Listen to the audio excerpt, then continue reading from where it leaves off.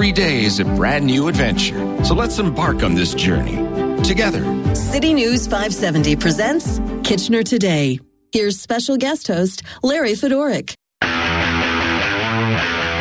Welcome to Wednesday. Welcome to the noon hour and Kitchener Today. I am Larry Fedoruk, guest hosting once again. Happy to be here on City News 570. We'll get you the phone numbers later, get you to participate in the show as well about some topics that we have lined up, or maybe something that's on your mind as well, lined up on the show today. And I know that Mike was talking about this earlier, and a lot of people are, this fourth dose, which is, in my mind, it was inevitable. Because I'm one of those people that believes this is going to be a yearly, maybe twice yearly thing. Hopefully, eventually, just kind of a yearly vaccine that I get along with a flu vaccine, or kind of like a common flu vaccine, at least in our minds and in our schedules. We just kind of get a booster every year.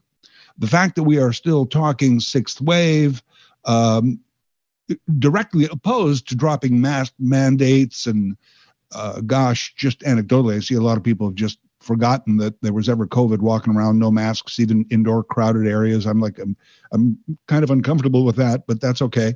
But despite this kind of attitude, and I get it because we want this to be over, we want to move on, we do have this dichotomy, this opposing thing where we're looking at a sixth wave and a spreadable variant of Omicron, and possibly variants after that, and yet we want this to be over, and now we're saying, well, fourth booster. Yet a lot of, I think it's nearly half, if I'm mistaken, if I'm not mistaken, of Ontarians haven't got a third shot. So there is that. We're going to be talking to an expert, an epidemiologist from University of Toronto about that. Coming up in about 25 minutes here on the program. Later on Kitchener Today, we're going to talk about a 4-day work week. There are some municipal workers out of Zora Township that are looking at a 4-day work week. And part of that that I want to get your thoughts on when we get to that is the greater topic of getting back to the office for those that have that kind of work situation, and what that's going to look like, and should it be a 4-day work week across the board, or should it be, and I think a lot of people are looking at a hybrid situation where maybe it's 3 days in the office and the rest is work from home. I've always kind of worked from home a bit, and I'm lucky enough to sort of have that discipline of being in a room that's a work room and then walking 10 feet to the other room and going, all right, I'm not at work. But we all, I think, those of us who work from home the last couple of years really felt this kind of thing where it's work all the time. And that's not just because of working from home. That is because of our connectivity. We're connected. The phone's always there. The laptop, desktop is just always there. We can always be reached. And work is just a different thing. It's if you go, especially in an office kind of situation, it's not a 9 to 5, 5 days a week, 40-hour work week. It's so maybe we look at that. We are going to look at that as far as the township and their 4-day work week. Also want to talk about the Masters later. That begins tomorrow. For those of you who have a relationship with golf. So that is coming up on Kitchener Today. Now, producer Paulie is here. Hey, Paulie, how you doing today? I'm good, Larry. How you doing? I'm good. How's your week? You having a good week? Yeah, not too bad. It's been busy, but I'm still here. All right. Well, I'm glad you're here. Thank you. Also, our executive producer, Brittany Bordelon. Hello, Brittany. Whoop, whoop. Hello, Larry. Hey. Sorry, I'm getting the party going. Calm down, Brittany. It's too much excitement for one day. Brittany, I am going to apologize to you. I want to make this a public apology off the top of the show today. Uh-oh. Because in preparing a program, Brittany and I go back and forth, emails, texts, phone calls, whatever we do during the course of the hours. Pigeon courier. I know it sounds like this magic happens just off the top of our heads, of course, but there's a lot of preparation that goes in. So, Brittany, I've spent the morning communicating with you, thinking it was April 5th. Oh. Well, I'm sorry, Larry. It is not. No, and I want to. This just in. It's April the 6th. Breaking news. It is Why April is this 6th. warranted for an apology, though? Well, because I think, especially at the end there, when we were talking about a couple of stories we were looking at, there was a confusion on my part, and I look like an idiot, so I just wanted to apologize because I thought it was April the 5th this entire day. Well, I And hope if it you caused didn't you have any- any important appointments that you were supposed to do on the 6th that you forgot about. Well, here's the thing. I knew that I was filling in today on Wednesday, and I knew it was Wednesday because I'm not totally unconnected here, but I thought it was April the 5th. I don't know why. I just thought it was. Well, you know what? You're one day closer to the weekend, so that's exciting. Yeah. So, I mean, I don't know how I knew it was Wednesday, but not April the 6th. It was the 5th. Oh, well, it doesn't matter. I mean, I'm not a fan of the calendar. I'll tell you this right now. Because if you think about it, like mankind did not invent time, but we invented the way we keep track of it. Okay? Interesting theory. Well, okay. So, and who says that it's working for us? I mean, okay, I need some sort of daily reminder. What is today's date and day? And I have that. It's called my phone. But I'm talking about some sort of dot matrix neon sign in my office that when I walk in every day, it just runs the day and date across the thing all day long. Because during isolation and COVID, I've actually had to Google today's date, please. I don't know if you've ever done that. Just me? Okay. Not on Google. I mean, I look at my phone all the time to see what date it is. I've never Googled it. Mm-hmm. I guess I could have looked at my phone, but it was I don't know, somewhere, and I was like, I'm just going to Google today's date just to see if they understand what I'm talking about, and they did.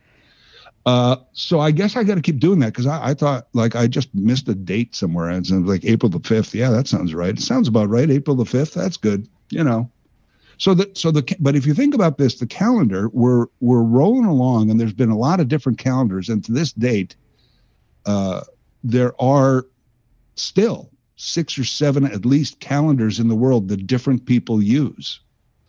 The one we all agree on worldwide, so that most of us can say it's Wednesday, April the 6th, is the Gregorian calendar.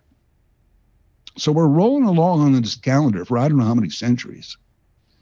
And it's doing well until Julius and Augustus Caesar. Now, I'm not precise on the history, but basically Julius and Augustus Caesar said, no, we have to have a month. We talked to the Pope. We're working this out, and we want to have a month. So because of them, we have July and August. So September, which sept is the prefix for 7, is our 9th month. October is 10, Nova is 9, December, Des is 10, but it's not. They are 9, 10, 11, and 12 because of Julius and Augustus Caesar, who wanted to stick themselves into the middle of summer. So my point is, if I do have one, and I don't think I do, is that the calendar doesn't work. Right away, the calendar is wrong. And why does like if we hate January, why does it have 31 days? It doesn't have to have 31 days. It could have 28. We could have Saturday could be 28 hours long. Yeah, and then just make now Sunday you're talking shorter. my language. and then make Sunday 28 hours, and then make Monday like 16 hours long because we hate Mondays. You know what I'm saying? I hear you. All right, I think we need to band together and make this happen. Nobody wants to try anything. That's all I'm getting at. If we just tried it, every year there used to be this joke on April 1st about metric time, like a 10-hour day with a 10-hour work week with a 10-day work week, or a 10-day week rather, and a 10-month year. And I was like, you could try it. You could try metric time. I don't know. Well, until we maybe today is the start of the movement. If we get some followers on this, maybe we can start. Yeah. All right. We'll meet at changing. City Hall at 6 p.m. and we'll start the movement. I can bring placards and juice boxes. Oh, perfect. Nice. I'll bring the sandwiches. Sandwiches and some balloons. Yeah. And Brittany, you have to bring I'll bring a megaphone. Yep, megaphone. Yep, got it. Some got protest signs. You gotta Believe have it or those. not, I do have a megaphone. That's not on, even Brittany. a joke. Do you really? I do. Get out of here. Brittany, I have a megaphone. Oh, do you? How did you get your megaphone? My parents bought it a while back because they boat on Georgian Bay and they have some crazy parties, and they bought a megaphone. They thought it was a good idea, and I always actually grab it and sing songs through the megaphone. It's great. Through the megaphone. And I actually threatened my husband that I was going to bring it to our wedding, and I was going to use it and rap some Lizzo and Cardi B, and he said, absolutely not. Okay, does your megaphone have a button that has a siren on it? Yes, it does. Yeah, now mine too. Oh, that's awesome. We can have megaphone parties. I feel left out. I don't have a megaphone. Hang on.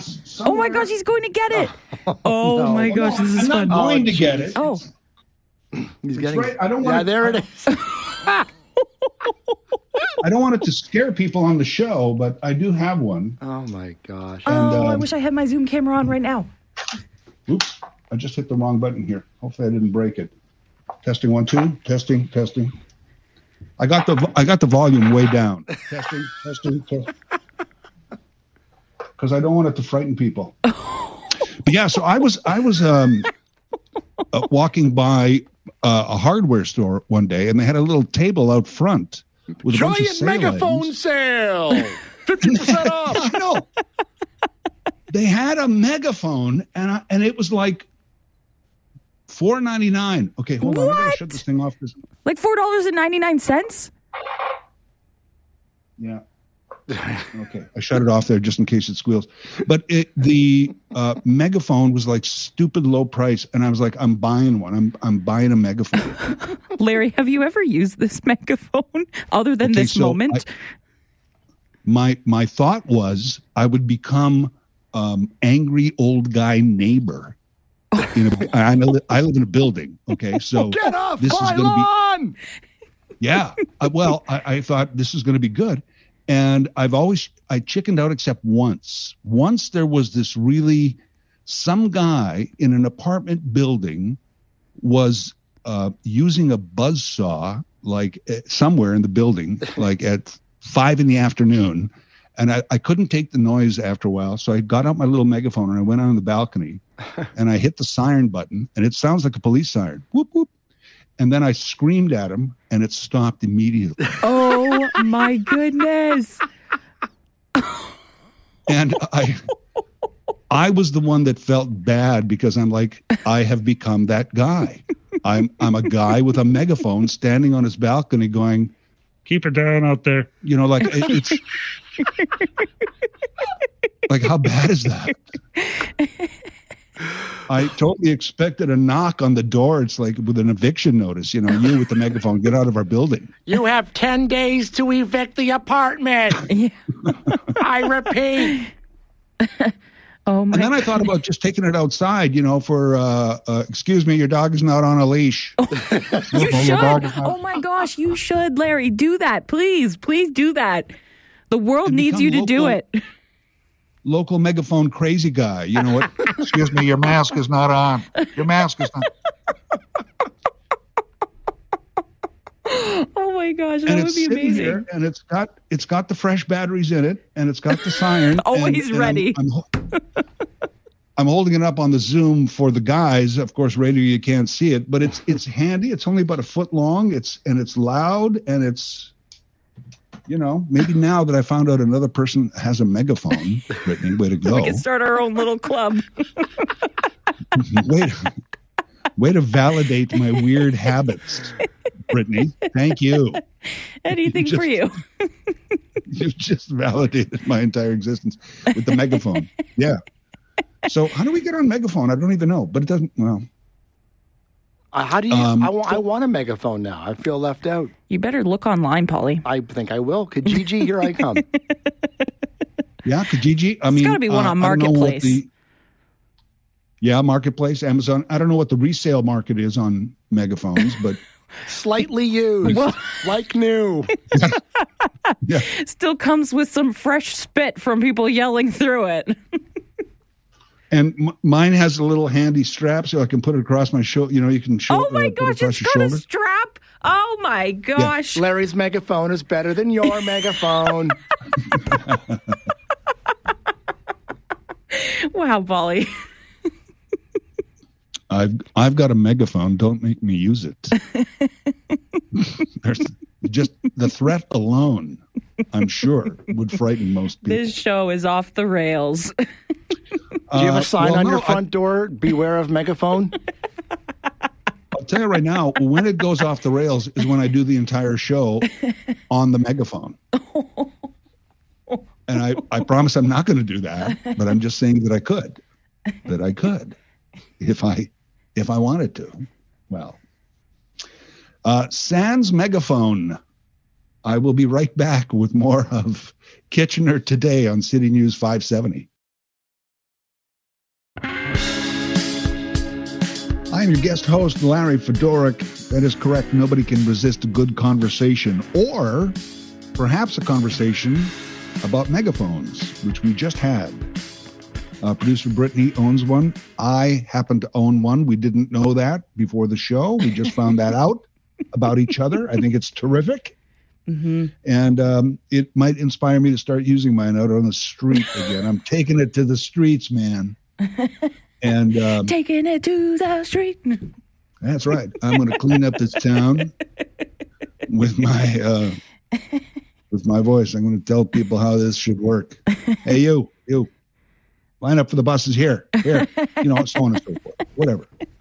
Just become the regulator with megaphone. We shall see. City of Kitchener, by the way, is going to talk to us. I say the city, the entire city. I hope you are.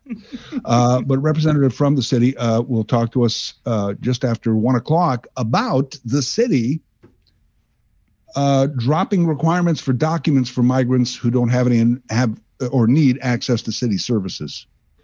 And documentation, a lot of people do not have that, and therefore don't get the services they might require. So we'll talk about that.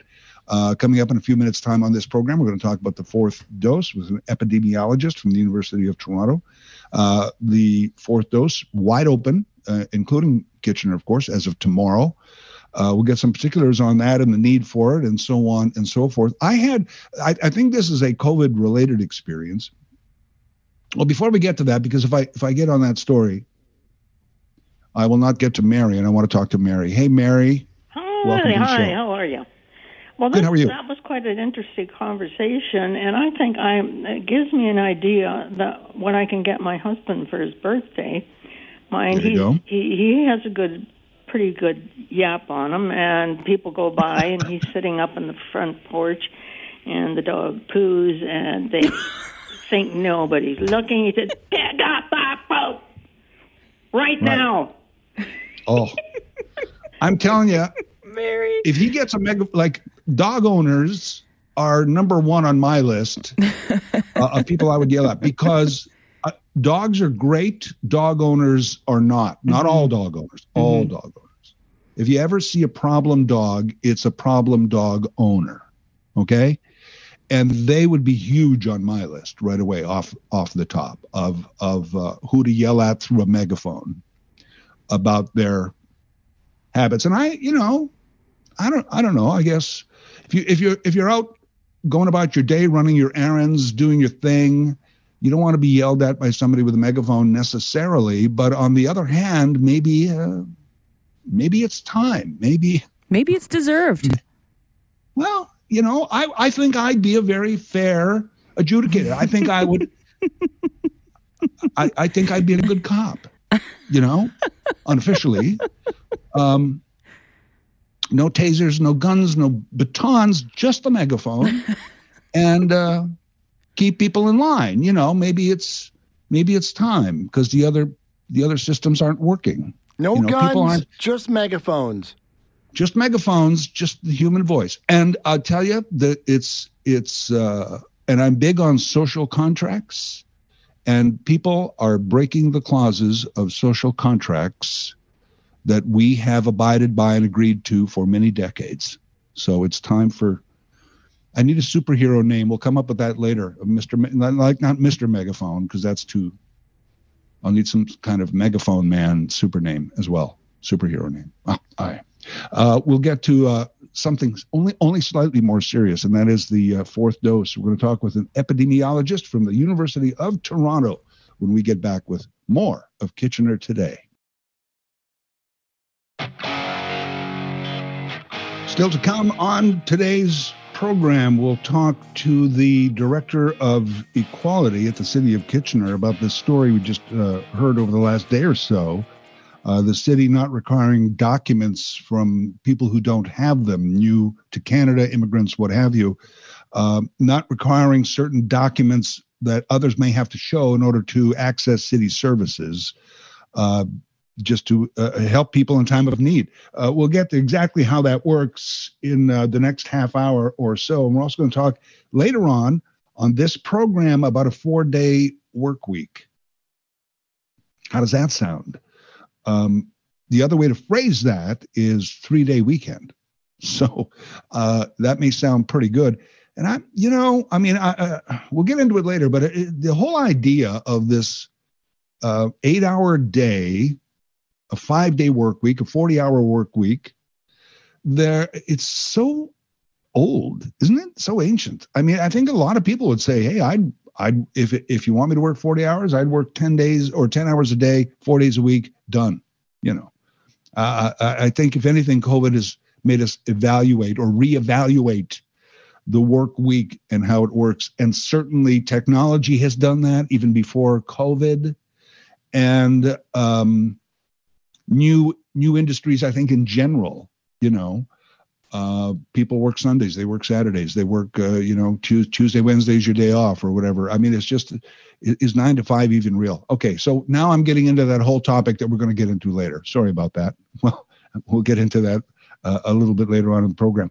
Now, you've heard today extensively that fourth doses for COVID are now available as of tomorrow in Kitchener and throughout Ontario. This, I felt, was just inevitable, just a matter of time of when I got my third dose, and it was only in the first week of January that I got my third one, just because of scheduling. I was just like, okay, I'm just waiting for the day they announce the fourth one because I think it's coming. Our guest is an epidemiologist at the University of Toronto and joins us now to talk about this, Colin Furness. Hello, Colin. Good afternoon.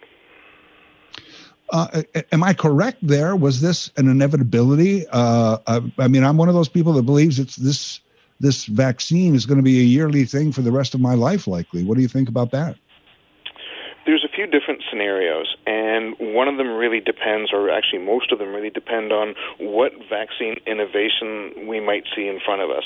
I know there's an Omicron-specific version that is being developed and tested, and if Omicron is kind of where COVID has run its course, then maybe one more shot of that, maybe boosters of that, that's possible. Even more significantly is development work going on right now for what's called a pan-corona vaccine. That is, that would take care of the common cold strains, which would be nice, but it would also take care of any kind of variant because it would be targeting the virus at its sort of fundamental characteristic of being a coronavirus. That would be fantastic. And then, of course, there might be all kinds of different immunity characteristics there, and we'll have to find out. If none of that happens, and we are stuck with the vaccine we have right now, then frequent boosters would be it. So that's a scenario, but I think there's room for optimism that we do better than that. It's all speculation, but I'm hopeful. All right. I mean, I am too, but I just want to ask you about something you just said about this pan-corona vaccine, rather. I was going to say pan-corona vaccine. I'm a little behind on this. Are you saying there's a cure for the common cold out there that's close? Well, the common cold is really many different viruses, so I don't want to raise people's expectations too high. But 4 of those, and I think this is kind of outside my field, but I think there's a couple hundred different viruses that can give you a common cold. There's a large number of variants anyway, and so this would take care of some of those.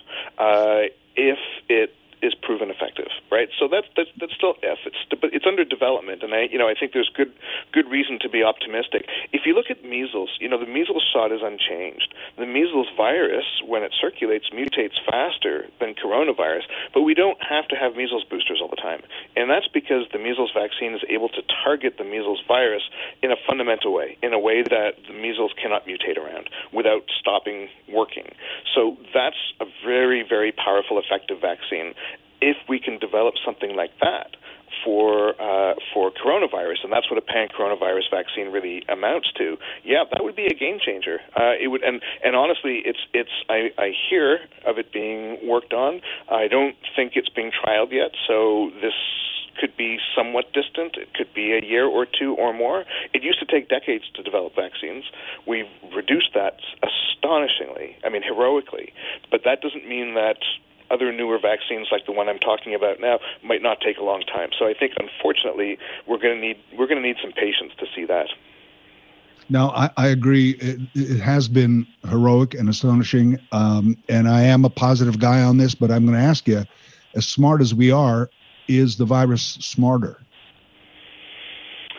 It's really adaptive. This is a very successful virus, and I think if we want to look at the downside, it's incredibly adept at moving between species and affecting multiple parts of the body. That makes it an ugly customer. Many viruses are specific to one species and also specific to one part of the body, or only a small number of parts of the body. This one is very adaptive. It's got master keys essentially to our biology and that of a lot of other animals. And so its ability to go into an animal population and then mutate and then come back and visit us later, that's sort of the nightmare stuff that I hope doesn't happen. And that's why I really, really like the idea of a pan-coronavirus vaccine, because it would just make that much less likely. This is, smart isn't quite the right word for it because it doesn't have agency, but in terms of its adaptability or success, yeah, it's pretty nimble. But, and again, it's speculation, the Omicron variant is now more prevalent than any other variant. We have more COVID globally than we have had in any other variant. Every person who gets sick is a petri dish for mutation, right? So we have the highest probability right now of spawning a new variant, and apart from a hybrid Omicron that's showed up in the UK that might be concerning, we haven't actually seen any new variants in a few months. That's good news. Or prospectively good news. That suggests that maybe Omicron is successful enough that there isn't another easily producible variant that would outpace it. So we now may have the foe that we're going to deal with, and that would be great. That would be fantastic. In a sense, it may succeed itself into a corner where, given a stable variant, we were able to catch up with vaccination. How much of the success of Omicron and how adaptive it is how much of these numbers are the factors contributing, or also us being done with COVID and dropping mask mandates and so on and so forth, and us being a little more relaxed about something that's still out there? I'm told that the last wave of the 1918 flu, and I'm not a historian, but I'm told that the last wave was actually the worst, and that it was predicated part on people becoming exhausted. Exhausted after World War I, but also exhausted of wearing masks, which they were back then, and exhausted of just trying to dodge this, and they got tired and they let their guard down. That seems to me what we're doing. On top of that, COVID seems to be framed everywhere among decision makers as a political problem. Where are we in the election cycle seems to determine policy just as much as anything else. I haven't seen any real strong examples of public health experts disagreeing publicly with the government. That's a problem, because all governments make mistakes. And if public health is never disagreeing with them, that means those mistakes aren't being called out. And so I think we've been making, and it's not just Ontario, I think this has been happening in so many places, we've been making some really bad decisions predicated on prioritizing the wrong things with the wrong disease transmission model, and of course outcomes are going to be poor. So that's another problem, is people are looking around saying, well, government has tried all these things, and we have suffered, and we still haven't gotten rid of this thing. I would step back and say we've made bad decisions based on a bad process with the wrong people at the helm, and we've all suffered for that. And that's a really bad reason to then drop our guard. What we should be trying to do is figure out what we know and how we can apply that to getting out of this. In other words, let's try and be smarter rather than be tired. But that's a tough call for a lot of people at this stage, 2 years in. It sure is. It sure is. I sense, though, that you're making the case for a fourth dose if you're eligible, that this is something people should be doing.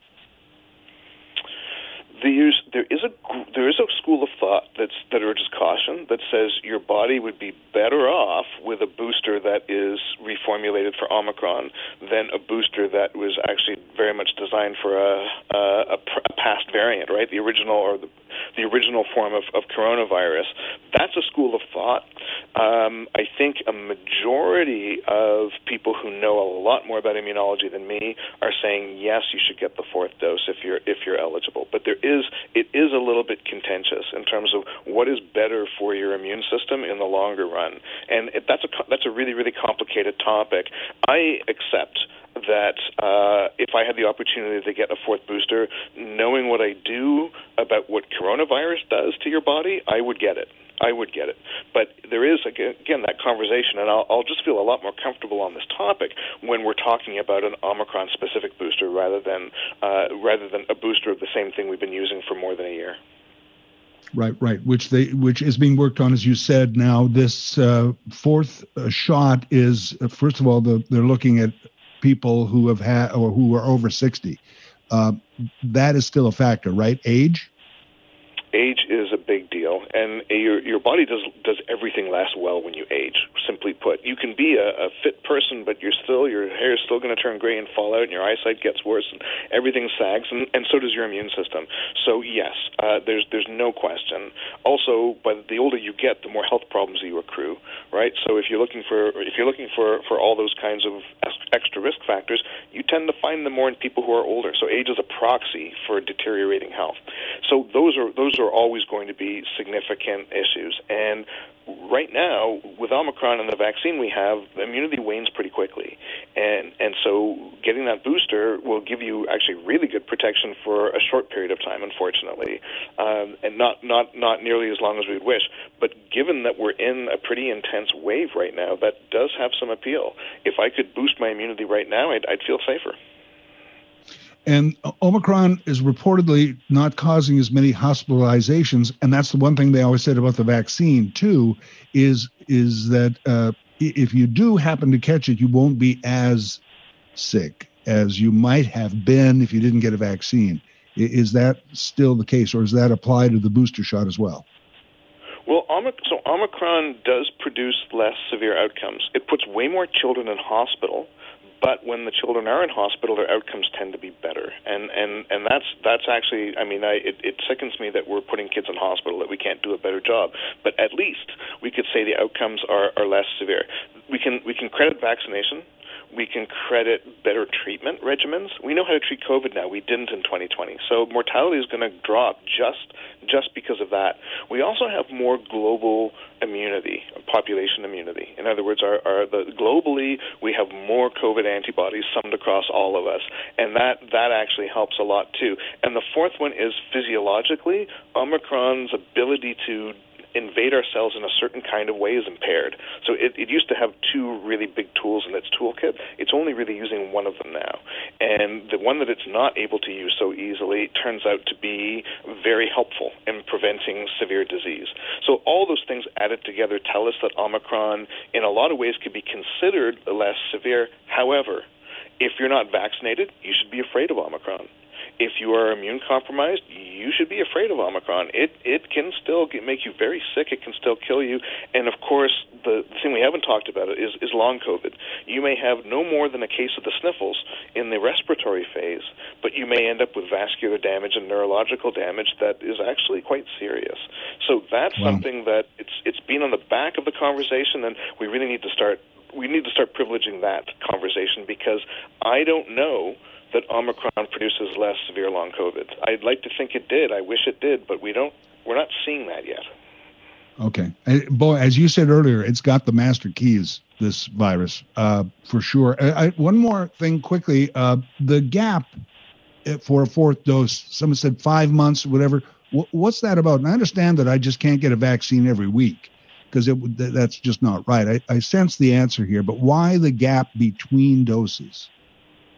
Well, part of it is going to be looking at trying to get the biggest bang for your buck in terms of looking at what is the decay rate, what is your immunity decay rate, and so at what point should we space it so that your immunity doesn't drop down too low, but that booster then provides immunity for even longer. So that's really like trying to minimize the number of times you change oil in your car to be not too often, so that you're being efficient.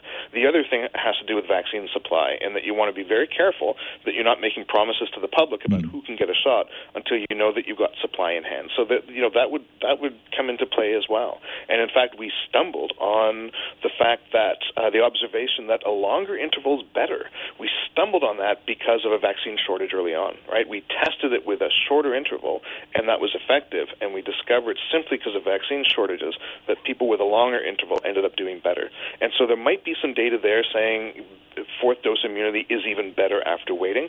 I'm not sure. And of course, Omicron is so new that anything we know about COVID and vaccination, we need to take with a grain of salt until we've had a number more months of Omicron to really see. Right. Well, Colin, I have learned a lot. Thank you for your time today. I appreciate it. Oh, my pleasure. Thank you.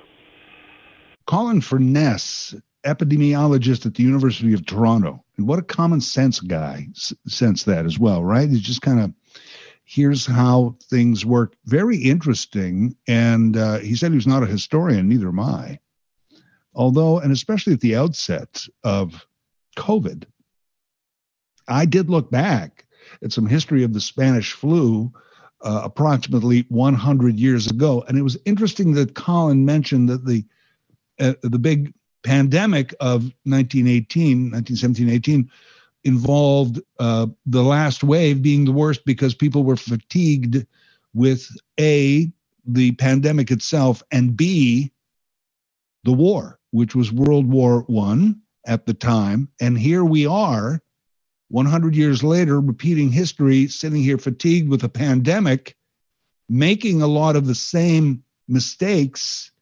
And you could, when you read some of the history of the Spanish flu 100 years ago, you can see a lot of the things of government reactions, governments disagreeing even within a region, and a federal and a provincial and a civic government not quite seeing.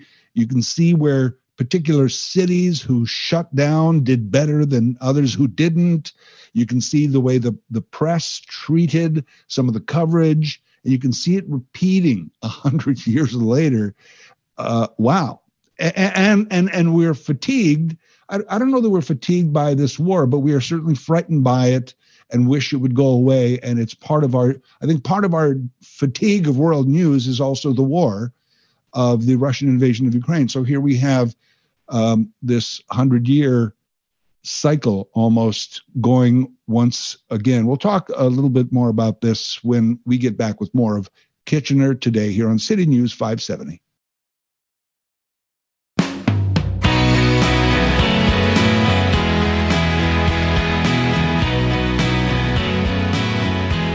Welcome back to the program. I am Larry Fedora, guest hosting today on City News 570. Colin Furness was just our guest. He's from University of Toronto, epidemiologist. We're talking about the fourth shot that's now available across Ontario. I think Colin was right, too, about the politics versus the medicine. And politics is the world. I get it. Politics is the relationship between people.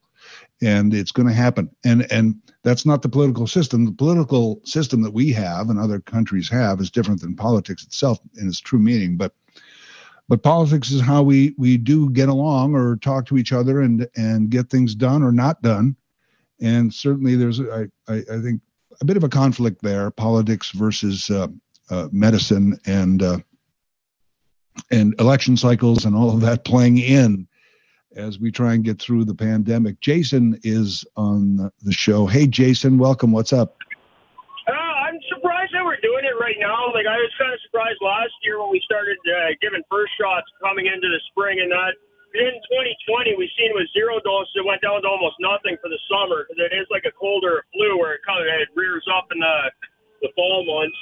So I don't know why they're not waiting. And then they got an Omicron variant that's coming variant of the vaccine that they're coming up with. So it would just make more sense to wait till fall instead of just keep injecting people, because I've heard that it might possibly mess with your immunity. And everybody I know that's got COVID's had 3 shots.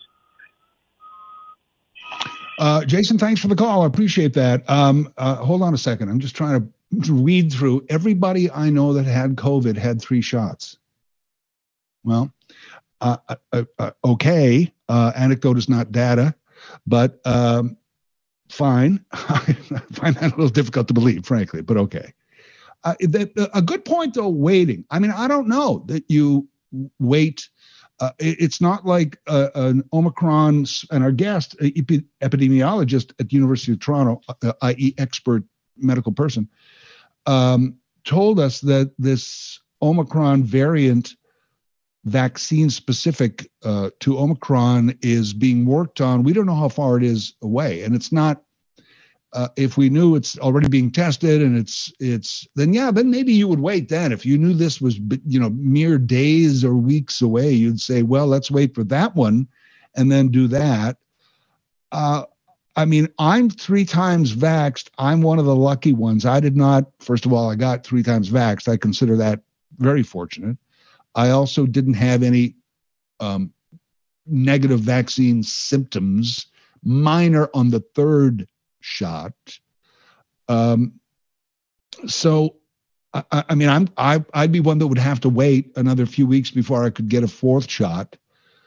But I think you make it available. I think you make it available. If science and medicine says, yeah, 4th shot can do this, I don't see how it's going to harm your immunity. I find I don't like that bit of dialogue that keeps coming up all the time when people talk about it, because I don't think it's based in any fact other than some people have a better natural immunity.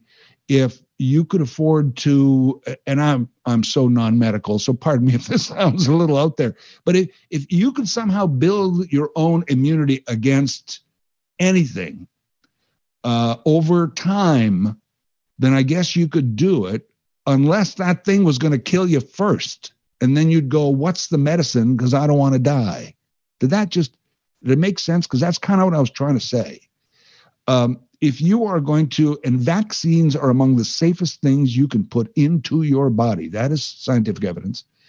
And if it can help boost your immunity, maybe not in general terms, but against this particular problem we have called COVID, then yeah, it's going to affect your immunity in that sense. But why wouldn't you do it? Well, see, now we're going back to day 1 about vaccine, yes or no. Well, thank you again to Colin Furness. Great discussion. We'll talk to City of Kitchener and the Director of Equality about a new initiative they have, not requiring documents for certain new Canadians who need services but don't have the documentation, and 4-day work week.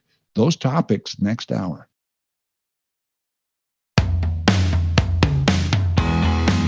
Welcome back to the program, Wednesday, April 6th. We've confirmed that date. I mentioned at the program at noon that I went through the entire morning thinking it was April the 5th. I'm telling you, I've been 2 years of this, of trying to keep up with the date. It's right there on my phone. I know. I have no excuses. Other than the ones I make up for myself, which is, work from home, self-isolation, different schedules, different routines. What day is it? Okay, I knew it was Wednesday. I thought it was the 5th of April. So the fact that I had to fill in on the show today, clarify, I could have gone on all week like this. But we verified that today is April 6th. So I passed that bit of very helpful information on to you, that it is April the 6th. Yay, you know that. Speaking of working, we're going to talk about the 4-day work week, a program put together partly through initiatives with York University for Zora Township, where municipal workers there are having not only municipal workers, but municipal workers, both.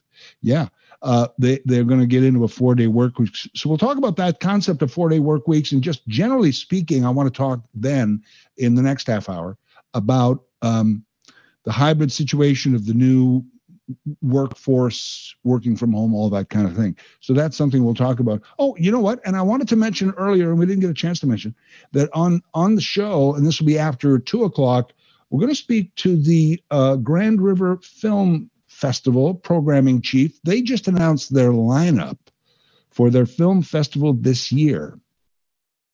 And speaking of dates and having dates in your head, the film festival starts May 9th. And I was like, oh, well, way May 9th. And then it's like, well, that'll be here before we know it. So we'll get you up to speed on the Grand River Film Festival later on in the program. Right now on the show, something very interesting going on. City of Kitchener council and committees saying what we're going to do for people who are new to the area, new to this country perhaps, who don't have the necessary documents to access city services. We're going to waive that in a manner of speaking and make sure these people get access to city services they need. Well, actually, the way it works, let's get the details. Our guest is Interim Director of Equality for the City of Kitchener, Ellen Moorlag. Silk is joining us. Hello, Ellen. Hello. Thank you for joining us today. Tell me, how is this going to work? What exactly is the policy on presenting documents to access city services, this new policy that you're looking at? Yeah, so this is something that came out of one of our advisory committees to council. So it's called the Safe and Healthy Advisory Committee. And it's one of the advisory committees of council that comment and give advice on a wide range of topics that affect the health and safety of the Kitchener community. And so at the beginning of each term for this committee, the new membership develops a work plan and they decide what it is that they want to do. And this was something that came from this committee, and it was a passion that they brought in pursuing the necessary work and engagement to bring forward recommendations for council's consideration. And it's about the development of what's being called an access without fear policy. And so what this means is that when anyone is in need of accessing any city services for the City of Kitchener, that they would not have to worry about providing any documentation about their status or about being reported to authorities in any way. Mm-hmm. But at the same time, do you need any assurance that this is a person that is eligible for the services or is in the region or what have you? You know what I'm getting at? Yeah, that's a good question, and it's actually, for the most part, I'm not a complete expert on all of the services that we offer at the city, but aside from things like running the election, which is mandated as in a different category. Most of the services that are offered through the City of Kitchener, like community centers, any of the customer service that we offer at City Hall, we don't ask for citizenship documentation, but that doesn't mean that people still aren't in fear of accessing services. So it's not necessarily about changing our practices. It's really about standing in solidarity and ensuring that people who are accessing the services don't have a fear that will happen. And again, that line you used, which I saw in the story, access without fear, I think that's a great statement. That's a great kind of title for it, access without fear. It's so important. Yeah, because there is some, in terms of the non-status migrants that are in Canada, the majority of them are all came to Canada through legal means. So they came to Canada through some kind of status, and through one way or the other may have lost status. They may be, sort of in the process of regaining status. There's a lot of paperwork that has to happen, and sometimes it can take years. And so we just want to ensure that people who are in that process don't isolate themselves from any of the necessary services that they might need, because this is something that happens. A person's situation can become perilous when they lose status.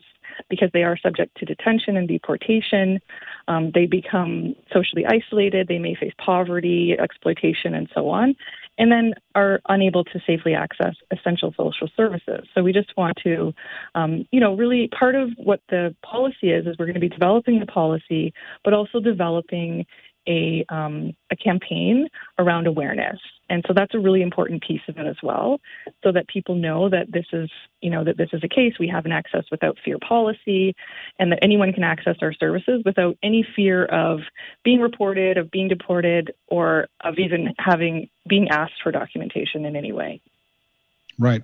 And you work for the city of Kitchener, but you did hit the nail on the head there when you said paperwork and bureaucracy, things like this can take a long time. At any level of government, it seems to be that way. And be that as it may, you're not trying to solve that. You're just trying to say, in the meantime, here's your access without fear, right?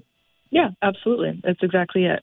And so, as I said, part of what we're doing as the next step, in addition to the policy, will be to make sure that, that message gets out loud and clear to people who need it. All right. So, you can almost hear the backlash saying, well, then why do I need documents if they don't need documents? I mean, I know that's not the spirit of what this is all about, believe me. Mm-hmm. But do you expect any of that? As I mentioned, it's not typical for people when accessing services at the city for them to provide any kind of citizenship document. So it's not something that we generally ask for. But again, we also are looking at this from an equity perspective. And from an equity perspective, which is one of the commitments of the city of Kitchener, we do want to prioritize the safety of people who may be, experiencing things that are far different than the rest of the population. And that's part of our equity approach as well. Right. I think that's great. I first heard of this kind of thing, when vaccines were being made available to people who weren't necessarily in the system. They didn't necessarily have the documentation. I mean, I don't know if that's a fair parallel, but it kind of reminded me of that. It's like, well, let's not ask. Let's just be concerned with the safety first of all. Yeah, that's another example of using an equity approach when it comes to public health or larger public campaigns. It's really about prioritizing those who maybe need the vaccines the most, who are most at risk of not receiving vaccines because of whatever reasons. And we have seen a really dedicated equity approach being taken with vaccine rollouts as well. And so this is a similar, it's not exactly the same, but it is a similar approach in terms of making sure that we're prioritizing those populations. Was this spurred on or inspired in any way by an influx of Ukrainian migrants coming to Canada because of the situation at all, or was this something you were looking at for a while? Yeah, no, this is something that's been in the works for, I think, at least the past year for this committee, so it has nothing to do with that at the moment. Right. Well, I think it's great. And I was going to ask you, what do people have to do to access this? But I just realized my question. The whole idea of this is you don't have to do anything. Now you can just show up and access some of these services. Correct. And hopefully that'll help get the word out, because if I go and I have a positive experience and I have access without fear, then I'm going to tell others in a similar situation, hopefully. Yeah, that's what we're hoping. And we just want to make sure that people understand that and that they're aware. And we'll be doing, ensuring that there's training for staff and encouraging everyone to get the word out once we have the policy in place. Well, I'm happy to help get that word out. Ellen, thank you so much for the work and for your time today. Thank you. It's great to talk to you. Ellen Morlag-Silk is Interim Director of Equality for the city of Kitchener. And this is exactly what they have said through their committees, that access without fear. I'm going to repeat that line because I think that's such a great statement to make. The concern about the well-being and the safety of individuals who don't yet have the documentation in order to access certain services. And Ellen is absolutely correct. You don't have to, you go to community centers or things like that. You don't have to show ID everywhere you walk in this country. That's not what this country is about. But at some points, it's like, well, we need to see this or we need to see that. We need to see a citizenship or birth certificate or a health card or this and that. Haven't got that yet. Whoops, you're out of luck. No. I don't know that it's at that level, and as Ellen said, we were not talking specifically about an entire roster of city services. We're just talking about some basic city services now that it's kind of a don't ask kind of thing, access without fear. So I applaud that. I don't know if others do. Rush has some thoughts on it, I think, and is joining the show. Hey, Rush, go ahead. Thanks, Larry. Yeah, I think it's an interesting conversation. We're taking measures to make people who may or may not be in the country legally feel more comfortable accessing services that are sort of required, and I think that's a reasonable thing to do. To provide those options for them. Tying it into something you just said, in Canada here, we don't ask for ID to go into a community center. We don't ask for ID to use a lot of other services. I just wonder, are we going to be checking the vaccine passports of these people? Because we've certainly been doing that for the last while here. So even regular or even people who were born in this country, people who are legal citizens of this country have had to show personal, private health information to access many of our services. So I just wonder how much we're going to bend over backwards to make it easy for people who may not be here legally to get services when we haven't done it for our own citizens. Well, okay, and Rush, thanks for the call. And I understand it's a valid question, and that's kind of a hint at that when I was talking to Ellen about kind of, well, why do we have to do it if they don't have to do it? And I guess first of all, I don't think we have to show vaccine passports anymore. That was a really brief experiment that, I got one. I didn't find it particularly intrusive to get one. And I wasn't really technically, yes, I was sharing it. The one time that I used it, the person just glanced at it to see that I had it and then looked at my ID because I had it on my phone. And you know what? Not true. I just used it last week. I had to visit someone in the hospital, non-COVID related. And to get in, I had to show my proof of vaccination. So I had to, so I used my vaccine passport to do that. But otherwise, just to go out or anything, just to go out to have a brunch, I had to show it once and they barely looked at it. I don't know that I'm sharing this information out there. When it comes to areas of health, and because we've dropped a lot of the mandates and things like that, but if we were back a couple of months ago and accessing any public place required a vaccine passport, then I think I don't know that would be part of the program. I'm speculating, but when it comes to just a communicable disease and health, I think then some of those documents would have to be required. I don't think there's anything wrong with that. But I disagree with the idea that we're our own citizens, are asked to do this, but people who are new to the country don't have the documentation are not. I don't think that's a fair comparison, frankly. But if you'd like to talk more about this, we'll take a brief break, talk more about it, and a few of the other things we have coming up on the show. Kitchener Today, here on City News 570. It's about the development of what's being called an access without fear policy. And so what this means is when anyone is in need of accessing any city services for the city of Kitchener, that they would not have to worry about providing any documentation about their status or about being reported to authorities in any way. Presenting the benefits, the applications, kind of the idea of it in general terms. So anyway, that professor is Zachary Spicer. He's going to join us here in about 10 minutes time, and we will talk a little bit more about the 4-day work week, or maybe the 3-day hybrid or the 2-day hybrid or whatever it is. So we're going to get to that in just a few minutes time. The weirdest experience yesterday, say weirdest, it was kind of odd. I popped into my grocery store yesterday. Still not good with big crowds, and especially now with fewer and fewer masks, and people not obeying the little directional arrows, although a lot of directional arrows in the stores have been eliminated, if you notice this. But nevertheless, I thought, well, I like to go for groceries. I used to just pop in when I needed something. And now during COVID, I would go like once a week, do a session, or maybe even once every 10 days. Less was better to go out in an off time, fewer people. So I'm still kind of in that mode. And I go out on a Tuesday afternoon to my grocery store, and the produce shelves were empty.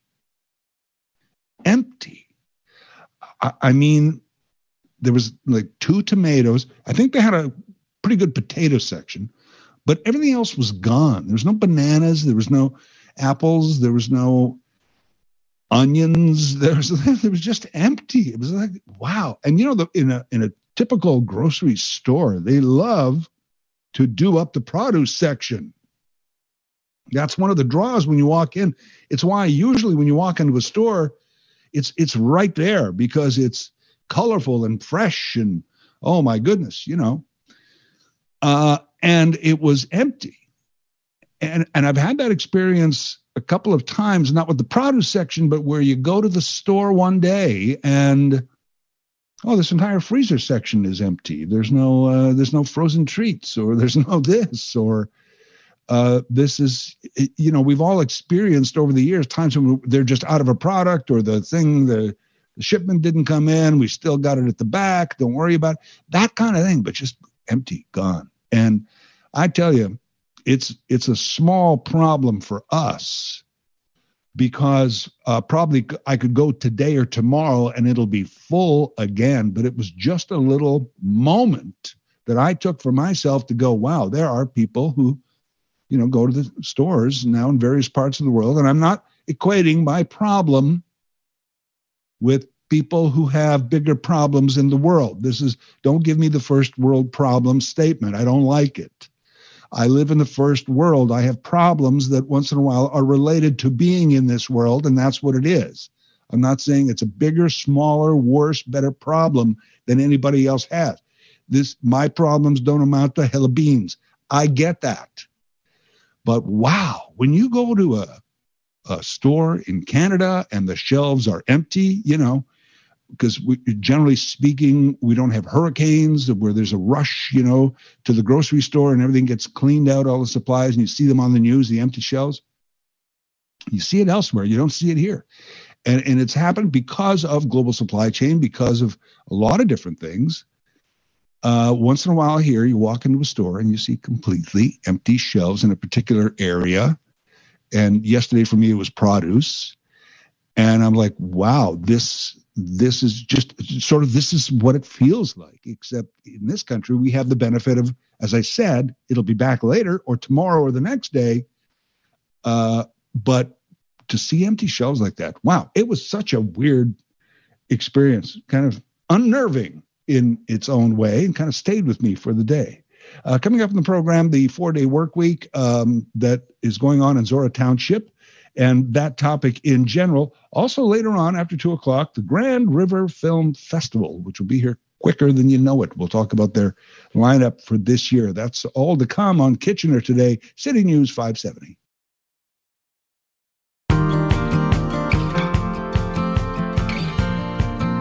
A lot of signs of spring, maybe not in our day-to-day, although yesterday, gorgeous days, you know, and that's April. April is that first sign of spring for me, where I go, okay, it's April. I know we can still get snow, but it's some nice days. Another one of those is Blue Jays, and that's starting. That's good. Another one of those is Easter. That's coming up. That's good.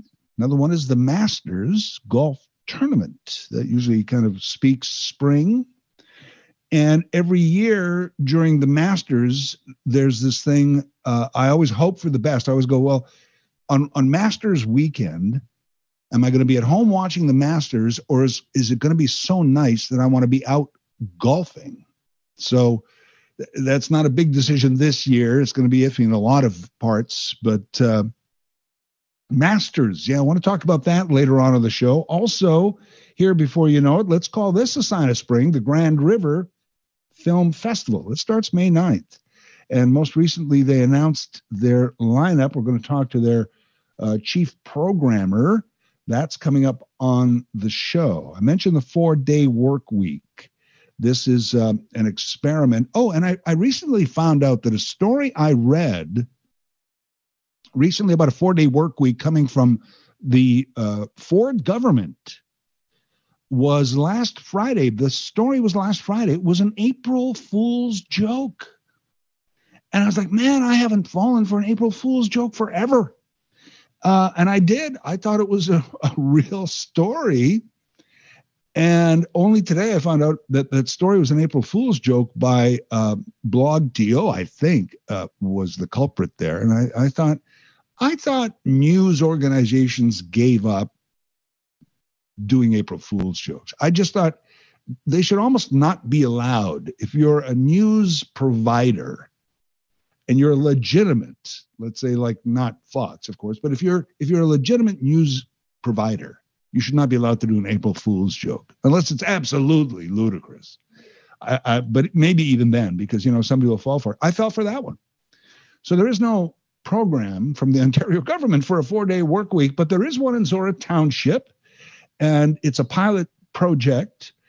And one of the people who made a presentation to the township about the ins and outs of this is our guest, Associate Professor, School of Public Policy and Administration from York University. Zachary Spicer is joining us now. Professor Spicer, thank you for joining us.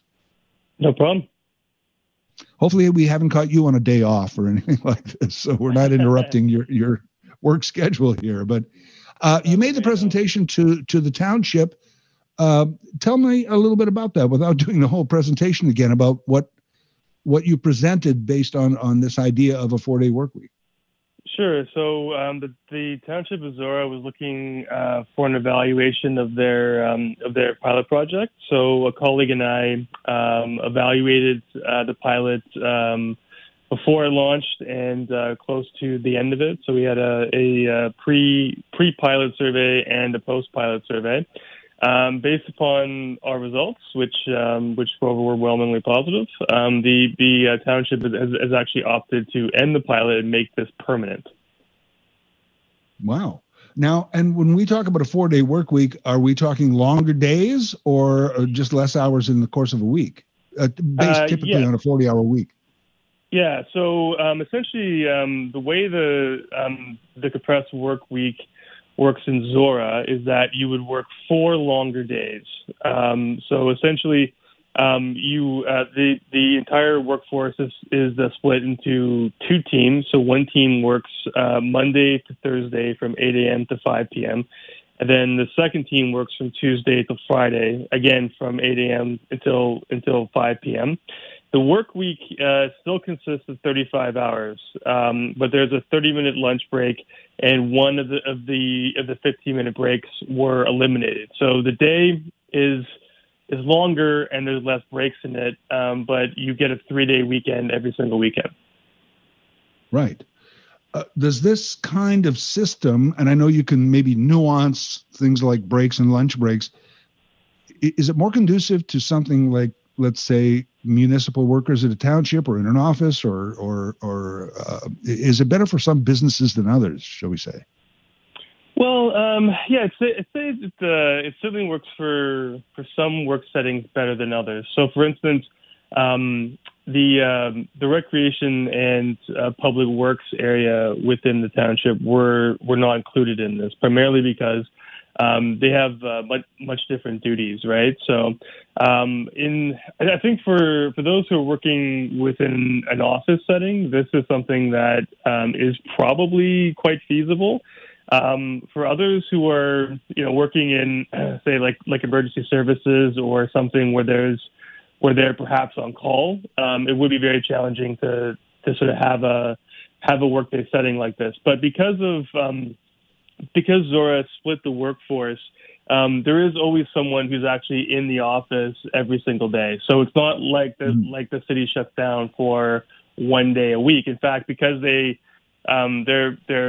staff are actually working longer hours, the township office is actually open an additional 5 hours each week. So the public is actually getting additional service. Now, for them to go from pilot to permanent obviously indicates there was some great feedback on both sides, right, from staff and management, I take it. Yeah, so we found some pretty positive results. I think most people can probably understand why. Some of a compressed work week pilot on the surface sounds like it's a fantastic idea, but of course there are some potential challenges that we have seen in other workplaces, both public and private. So in some cases, people dislike working longer hours each day. In some cases, we see increased levels of fatigue, which leads to decreased levels of cognitive performance as shift length increases. And in some cases, that leads to productivity challenges, but even workplace accidents and stuff like that. In some instances, we've seen problems with scheduling and employees kind of moonlighting with other jobs, right? So if you have an additional day off each week, sometimes employees take on part-time work, and in some cases that may conflict with their full-time duties. We didn't find any of those challenges when we conducted our surveys in Zora, primarily because the shift length was kept reasonable, right? So we're looking at a little bit under 9 hours a day. That's much more reasonable than, say, a 12-hour shift or something along those lines. So fatigue wasn't really a factor. Productivity remained high. For the most part, Zora employees found that this led to a much better work-life balance, that the weekends are still a pretty busy time. If you're working Monday through Friday, the weekends are usually time for chores, to clean up around the house, do shopping, stuff like that. With a 3-day work week, with a 3-day weekend every weekend, one of those days can actually be for leisure. So we were hearing people say, like, I actually got a chance to read a book, or to catch up on a TV show, stuff like that, right? Yeah, leisure. What is that? Okay, but how does this work? You hear stories all the time about people in office situations where because of connectivity, you're getting the email at 10 o'clock at night. So I guess my point on the work week is when you're done at 5, are you done? That has to be a factor that plays into this stuff. Yeah. People within the organization had some trouble shutting down, right? So primarily those who were senior executives. For the most part, everyone respected the workday and understood that that someone was either off entirely on Monday or entirely on Friday. But some of the senior executives had trouble fully disconnecting, and they did admit that they were answering a couple of emails here and there. I think that executives with any organization probably have some challenge doing that, right? So responding to emails on the weekend is probably the norm for some people in certain professions.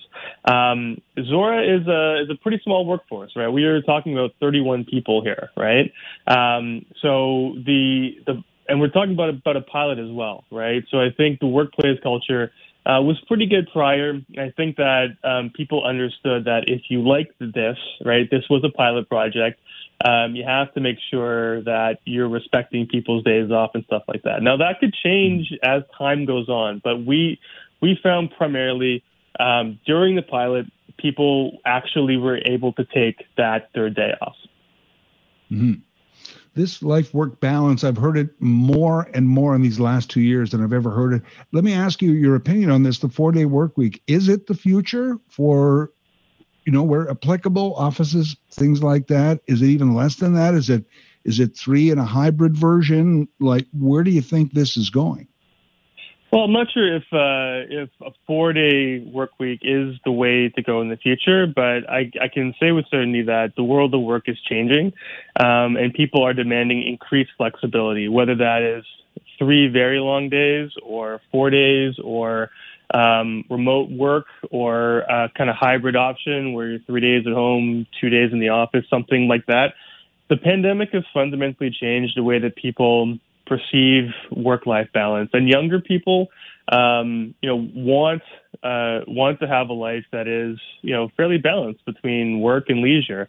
And so I think we have a generation of workers who are approaching work thinking that I'm not going to sell so much of my life to my employer, right? I'm not going to give them too much of it, right? And so I think attitudes around work are fundamentally changing, and employers are going to have to change with them. One of the reasons why Zora engaged in this pilot was that they wanted to increase retention and recruitment. Right? It's a pretty competitive world out there for talent in the municipal sector. Right? So to get the best people, they had to make themselves an attractive employer and to stand out.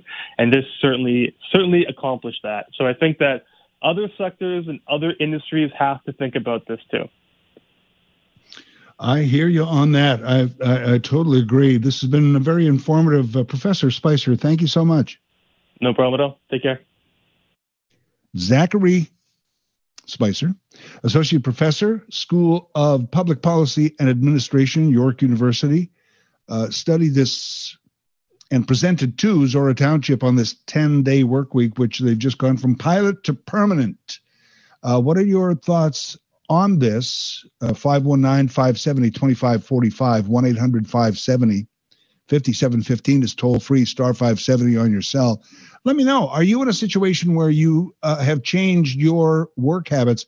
And I get this really applies to what we used to call white collar, but office, let's just say office, where there's certain service industries, emergency on-call kind of industries, factory shifts, things like that, where it's just, don't have the option to work from home. And also, this is the work week. We're not going to be working 4 days a week. We're going to be working 5 and 6, and that's just the way it is. But I mean, even in those situations, it's just a matter of moving staff and shifts around so that everybody gets the 4-day work week, but your company is also still efficient for 5 days, 6 days, 7 days, whatever your company needs to be. So there is that. I mean, the benefit there, as Professor Spicer just said, in Zora Township, they ended up actually being open more than they were before because of the longer days. So citizens in the township benefited actually from having more access to their township, while others worked a little bit longer per day, but then had one less day a week where you have to go into the office. And it very much is, as I indicated to Professor Spicer, how you set up. It's the management of the particular area. If you're getting those 10 o'clock at night emails and responding to them and those Saturday and Sunday emails, then it really doesn't matter that you have a weekend or an extra day off if the office is constantly in touch. Because we've blurred that line too. Because when you get that email at 10 o'clock at night, it should say, hey, sorry for the late email. This can wait till tomorrow, but I just wanted to get off my desk. Even that's intrusive. But sometimes it requires action in the moment. And you're like, hey, can this wait till tomorrow? Because once in a while, things come up in every business. This can't wait till Monday. Okay, don't mind helping you out occasionally. But if it's just a regular practice, then it doesn't matter what your hours are or your benefits are or how many days a week you're in the office. If you're constantly there in a mindset, then it's just not good.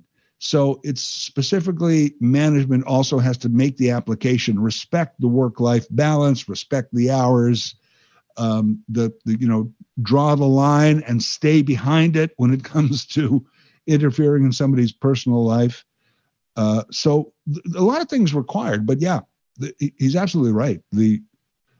Because of COVID and even before that, because of connectivity, the workforce and the way we look at our work lives have really changed. You hear about people all the time now, especially younger people getting into the workforce, about that. And you're always supposed to do this when you go for a job. You're actually supposed to be kind of interviewing your potential employer as well, right? It's not always just about you. Boy, if I could only work here. it's like, are you good enough for me to have me work here? You know, it's like, you're supposed to do that. But now people do that more and more, where it's you hear about these stories all the time where younger people are going in and it's going, well, so why do I want to work here? You tell me.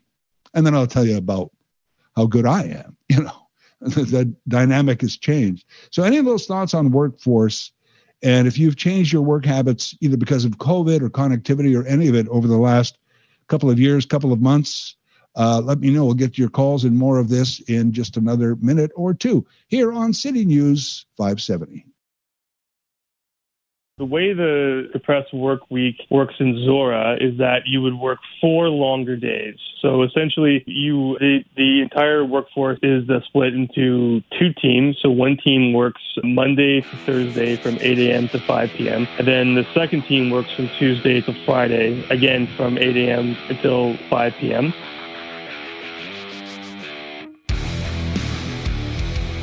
Associate Professor at York University in the School of Public Policy and Administration, Zachary Spicer, who you heard there, our guest moments ago on Kitchener Today. I'm your guest host, Larry Fedoruk, and we talked about the 4-day work week at Zora Township. How, earlier on in the program, I was kidding around about changing the entire calendar, changing the calendar. That man didn't invent time. We invented the way we keep track of it. So why don't we change the calendar around? Less days this month, more days the next month, more hours this day. And I was, obviously being satirical, facetious, what have you. But the whole thing was, we got to try. And this is kind of how I look at the work week. Somebody finally said, why don't we try something? 4 days. Took a long time. You hear of it more and more. And Professor Spicer was the one that did a study on the Zora Township model, benefits, negatives, so on and so forth. Very few negatives. Obviously, they went from a pilot project to a permanent status. But there are a lot of places that, with a little bit of effort, could go to that 4-day work week. A lot of things come into play. Like when you're off work, you're off work. I said that earlier so that you're not always connected to the office. People have to respect that more. How much you goof off during the day, I guess that would be a factor as well. Efficiency of how people work and their jobs all play into this, but I think it's absolutely doable in a lot of places. This Monday through Friday, 9 to 5, it's still a big deal. We still have a morning rush hour, an afternoon rush hour, and so on and so forth. And certain things are busier on Saturday and Sunday than they would be on a Monday through Friday. So it exists in a big time, but I think it's turning over. Jerry is calling the show. Hey, Jerry, go ahead. Hey, how are you, Larry? Good, Jerry. How are you? Good. I think it's great that the talk and the conversation there is to try this. I think what's going to happen though is that we're going to basically completely transform headhunting and scouting negotiations of new employees in a way that, some people could offer now. Maybe if some people weren't offering that 4-day week, maybe another business would come along and say, if they were interested in an employee, saying, hey, we offer a 4-day work week here, and that might be work into a negotiation style of that. Also, we've seen with the pandemic, the either working from home or hybridized working, companies can offer this to sort of maybe steer, employees in that direction. Maybe you're making a couple grand less, $5,000, $10,000, but you can work from home, or you got a 4-day work week. So it's going to be really interesting in that regard if this takes legs. Also, you had mentioned about during the interview process about interviewing your employer as well, a possible employer. One thing I've always found beneficial is going through the interview process when they ask you, do you have any questions after their sort of round of questioning is asking sometimes it's a panel interview, or maybe it's just one person, is just ask them what they enjoy about working at their where they're at. And if it's kind of met with sort of a pause or really have to think about it, then it's really telling. If they right away say, I like this and this, and this is great, it really shows that they truly do love working there. And, it didn't take them a while to think too hard about why that was. That's a great point. That's a great question, Jerry. Thank you for your call, Jerry. I appreciate that. That's a great one. that's perfect, because so often they will say, what, have any questions? No, I'm good. Hey, great. I'm great. When are you going to call me?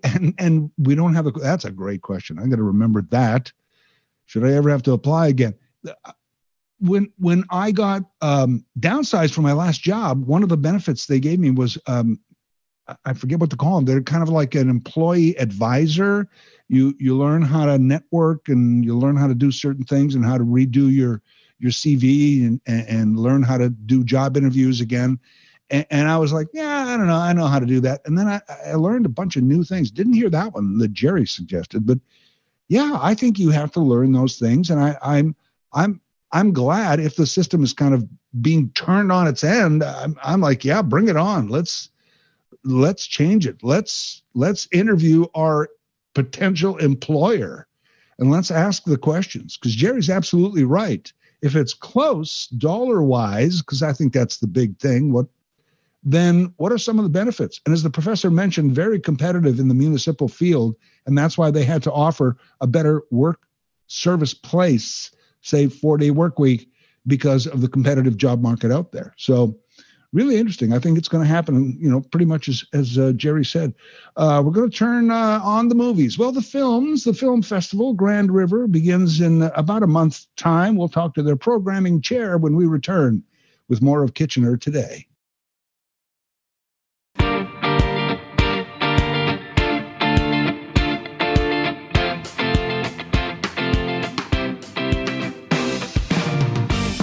Welcome to the last hour of Kitchener Today for your Wednesday. I'm your guest host, Larry Fedoruk. I mentioned earlier some of the signs of spring that aren't weather necessarily, things like Easter and the return of baseball and the Masters Golf Tournament. Now, I abandoned golf.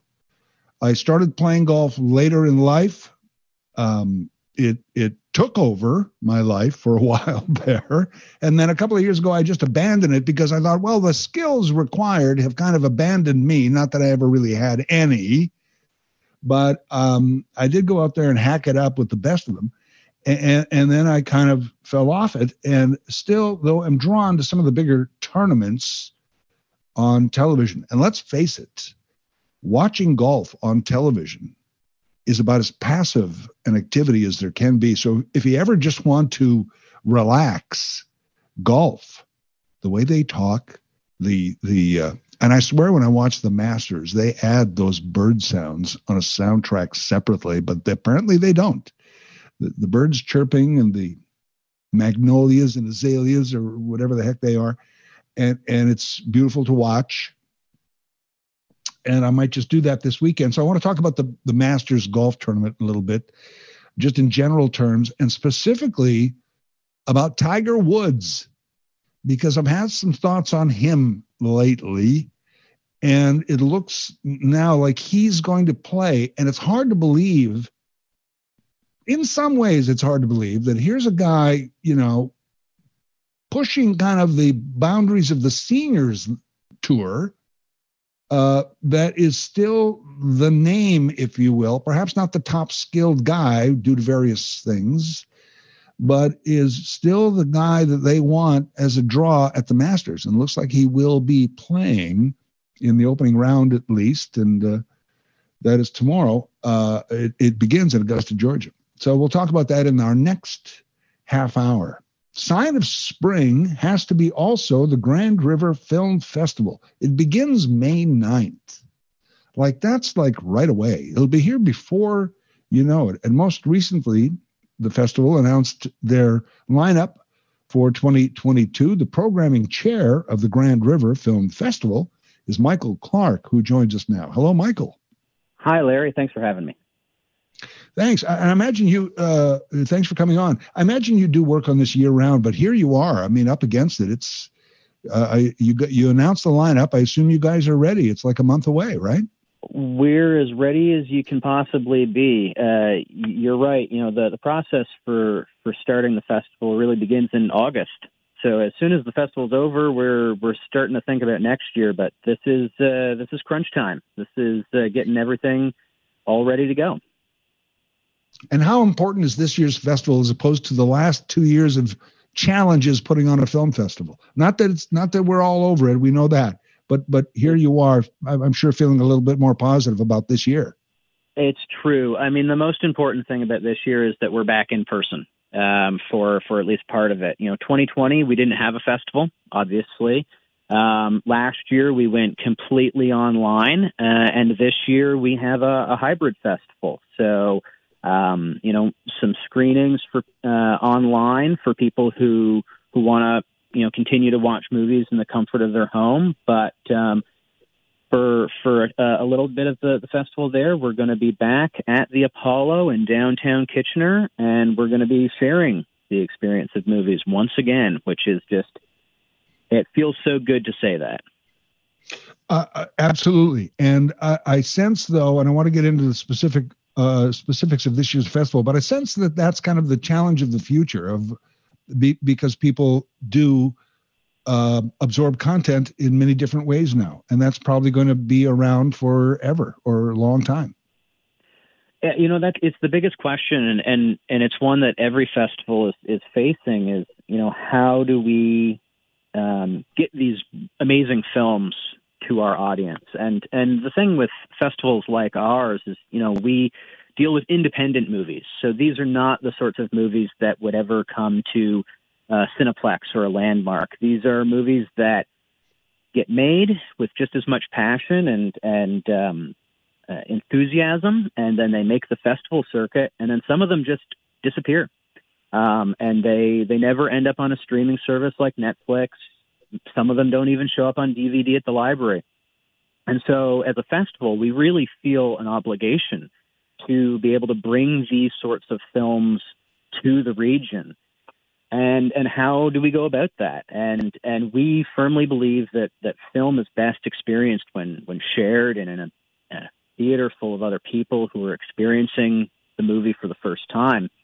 But we also have to look at the realities of the world. And when we had to make our decisions this year, we didn't know what level restrictions would be at. We thought maybe we would have to do another festival entirely online. And it's good luck that we can show 5 great movies at the Apollo when we can, and it's great that we have 8 other feature films that we can show online. So there's a little something for everybody. I have a friend who's an independent filmmaker, and the passion and just the labors of love that they put into their film. And I got to work on one of them, help out for a couple of days, just because I got caught up in the passion of it. So, I mean, these are the kind of films usually that would love to be in a festival like yours, a prestigious festival like Grand River. So yeah, I get that. I get that totally. And those are some films that people got to see because they may not get a chance, as you said, they may not get a chance to see them in years to come. But that passion is up there on the screen. Absolutely. And with independent movies, these are movies that are being made not for huge budgets. They're not throwing the budget of an Avengers at these filmmakers. They're passion projects. Oftentimes, the directors are also the writers or the stars. It's a community project as much as anything else. And they turn out just absolutely wonderful films every year. And it's always a heartbreak for me when I'm, working with my committee and going through and selecting the movies to be in the festival, because you want to choose all of them. And you have to ultimately make a choice. We can only show so many movies. So which ones make the cut? And it's always, choose your darlings sort of situation. But, we think we've got a great lineup this year. I say that every year, but I always mean it. Every year it's just an amazing lineup of films. Well, yeah. And 5 films now, you said at the Apollo. Can you talk about those a bit? Sure. So our in-person events are going to run May 11 to 14. So that's Wednesday to Saturday. We've got a film every night at 7 and then an extra one on the Thursday night at 9. We always try to pick films that appeal to anyone. in the region. We're not a festival that has a niche. So, there's films in here that appeal to all types of people. And hopefully, if people look at our schedule, there's something in there that they're going to like. So opening night, we've got an American movie called Lorelei. It's a straight down the middle drama about an ex-con who gets out of prison and meets up with his high school sweetheart who has 3 kids, and he kind of, ingratiates himself into their family and their struggles.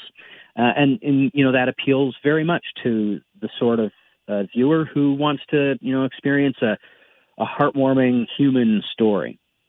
On the flip side of that, Friday night, our big show on Friday night is a documentary called Come Back Anytime. And it's about a master ramen chef in Japan who has been operating a restaurant for 40 years, and he's getting up there, and he's decided that he's not going to pass his recipes on to anybody else. So when he goes, his recipes go with him. And it's this incredibly touching documentary that also just, you watch it and all you want to do is have a bowl of ramen afterwards. About this old guy who just loves making noodles. And it follows him and all of his regulars who have been coming to this restaurant for 40 years. And just fills you up with joy to watch it. Isn't that interesting? People always say the phrase dinner and a movie, and I've always believed in movie and dinner because I always enjoyed going to a movie and then going to dinner afterwards and talking about it. And every once in a while I see a movie. There's been 2 or 3 movies in my life where I watch the movie and I'm just so hungry afterwards, like movie like Big Night or something like that. This sounds like one of those movies where don't eat beforehand, eat afterward, right? Yeah, come on an empty stomach, work yourself up, and then we've got so many great ramen restaurants in the region. Choose your pick. Yeah, right. Okay. What else as far as the Apollo? Also at the Apollo, so Thursday night we've got a combo of films. At 7:00 we've got Stanleyville, which is a kind of an absurd Canadian film, but a woman who's chosen to take part in a contest. And the best way I can describe this is Squid Game through a Canadian lens. It's got all the hallmarks of a really offbeat Canadian comedy that's a little dark around the edges. But if you like something that has that era of absurdity, Stanleyville is absolutely up your alley. And then immediately after that, at 9:00 on Thursday night, we're going to be showing Dustman. This is an incredibly touching South Korean film about a young woman who meets a homeless man in Seoul. And he spends his days drawing pictures in the dust in the Seoul subway stations. And she takes a picture of a couple of his creations, and they become an internet sensation. And she and he kind of ride the wave of notoriety and fame. But that notoriety brings with it some past traumas and why he is living on the streets kind of resurfaces. And it's an absolutely beautiful film. It really shows off Seoul, really shows off the amazing dust art drawings that were done by a real artist. So if you're looking for just a beautiful experience, I highly recommend coming out to Dustman. Wow. And then our closing night, Saturday, we've actually got quite a bit going on, and it's we're taking the opportunity to really highlight Indigenous filmmakers on Saturday the 14th, and we have 2 events going on. In the afternoon at the KPL Theater, the main branch, we have a free screening happening, and it's a pair of documentaries, one out of America called From Wisconsin with Love, and the other one is from right here in the region. It's the Stories from Land Bank Camp. And these 2 documentaries both deal with land back organizations and the Indigenous people who are taking a stand and putting together these organizations. And it was really important for Griff to both highlight filmmaking that is happening here in the region, but also highlighting the amazing work that's being done by Indigenous filmmakers. And so we're happy to present that screening for free at KPL on the 14th at 2 p.m. And then that evening at the Apollo, we have Run, Woman, Run, which was filmed down in Six Nations by Zoe Hopkins, and it's a funny and heartwarming story about a woman who has kind of her life's kind of gone off the rails. She hasn't treated herself all that well, and she decides to start training for a run, and she is coached in this regard by the ghost of Tom Longfoot, a sports legend from the early 1900s. And together with this ghost, she kind of, learns to accept herself and gets in touch with her community. And it's a great film. And so those two programs were really, really focusing on the incredible movies that are being made in Indigenous communities and by Indigenous artists in the area, and we always like supporting local filmmakers as well. The indie filmmakers, the smaller filmmakers, as we already touched on, Michael, there's so much passion there, and not that the big Hollywood ones or some of the higher budget ones aren't passionate about their craft as well, but these are just so worth seeing. I don't want to run us out of time here because I could talk just about this all day without finding out what tickets are available, how do people get to see these movies, and that kind of information. So tell me there's still tickets available for these. Oh, there absolutely are still tickets available for all of our in-person screenings and for all of our virtual screenings, which all of those can be found on grff.ca. We just launched a brand new website with the lineup. So it's all new and all wonderful this year for Griff, but that's grff.ca. You can get tickets and passes there. We highly recommend that you take a look at our schedule, in-person, virtual. As you said at the top, our festival goes from May 9th to the 22nd. So you've got those in-person screenings kind of in the middle, but our virtual festival is going for 2 full weeks. So whatever works for your schedule, you can sit down, you can watch amazing films, and we have shorts available on the virtual as well. So if you want to sit down and you want to watch, a 12-minute or a 2-minute or a short film, those are up there too. And I want to just highlight before we run out of time, on our virtual platform, we have a local shorts program that we are also offering to our audience for free. So for the full 2 weeks of the duration of the festival, you can go on, you can see a collection of shorts that were all filmed here in the region by filmmakers from the region. And it's so important to us to support local filmmakers in that way. Grand River Film Festival. So it's grff.ca, you said? That's it. Okay. That's where you find out more information. Well, I was excited about it before, but now even more so after talking to you. Michael, all the best. Thank you so much. Thank you. Michael Clark is programming chief of the Grand River Film Festival coming up May 9th to the 22nd. And again, that website is isn't that silly? Here it is, GRFF. Well, it's Grand River Film Festival, Larry. Figure it out. GRFF.ca for more information. We'll talk a little bit more about movies and how we watch them when we come back with Kitchener Today.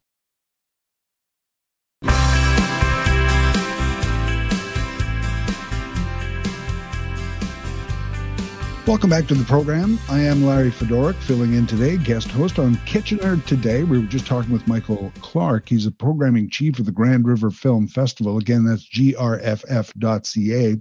For the movies that are in person this year, again, and also streaming online through that film festival, starting May 9th, going to the 22nd. We were talking a little bit about independent film makers.